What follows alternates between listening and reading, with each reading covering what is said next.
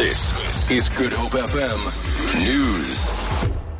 Thousands of people are expected to converge on Durban's Mabhida Stadium this morning for an Imbizo to be addressed by King Goodwill Zwelithini. It's been estimated that about 10,000 people, including Amakhosi, Izinduna and Amabutho or regiments, will start arriving from 9 o'clock. The king has been under pressure after his statements on foreign nationals were seen by some as having contributed to xenophobic attacks over the past 2 weeks.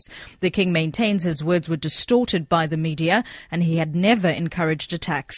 The event has been jointly planned by the Cooperative Governance and Traditional Affairs Department and the Royal Household. The Imbizo had initially been scheduled for Curry's Fountain Stadium, but has since been moved to Moses Mabhida to accommodate a larger crowd. Eskom's newly appointed CEO, Brian Molefe, has promised to work with his team to minimize load shedding in the country during maintenance. Public Enterprises Minister Lynn Brown announced on Friday that the Transnet CEO had the necessary expertise to help deal with the challenges facing the power utility. Eskom has been implementing load shedding for more than a week now. Molefe says they will seek ways to obtain energy reserves to use during maintenance. We need an additional amount of megawatts of electricity as a buffer to stop load shedding from happening, as a buffer that allows us to switch off some of the generative machines to allow us to do maintenance. Maybe 2,000 megawatts. Question is, where are we going to get the megawatts that will allow us to do maintenance without load shedding? And that is a problem that we need to solve, and I hope that we can have an answer soon. Several arrests have been made this morning during the City of Cape Town's Operation Nyanga. The MACO member for Safety and Security, JP Smith, says the operation is in response to a threat of violence against the traffic department. This follows a traffic blitz 2 weeks ago in which 21 taxis were impounded and 14 motor vehicles suspended for being unroadworthy.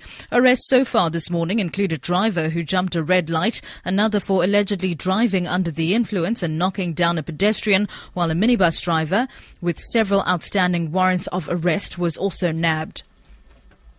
And finally, hospitals in the Yemeni port of Aden are running out of essential medical supplies as fighting between government forces backed by a Saudi-led coalition and Shia Houthi rebels continues. The BBC's Orla Gurin reports that patients are dying because they can't be properly treated. It took 21 hours at sea to reach the port of Aden, a key battleground. There were airstrikes by the Saudi-led coalition a few hours before we arrived. In the city, we found near deserted streets, frightened civilians and overwhelmed medical teams. At one hospital, a surgeon told us patients were dying because of the lack of supplies. The electricity was off and the generator was running out of fuel. There are more than 30 new arrivals at the hospital every day, many shot by snipers. For Good Hope FM News, I'm Sibs Matiela.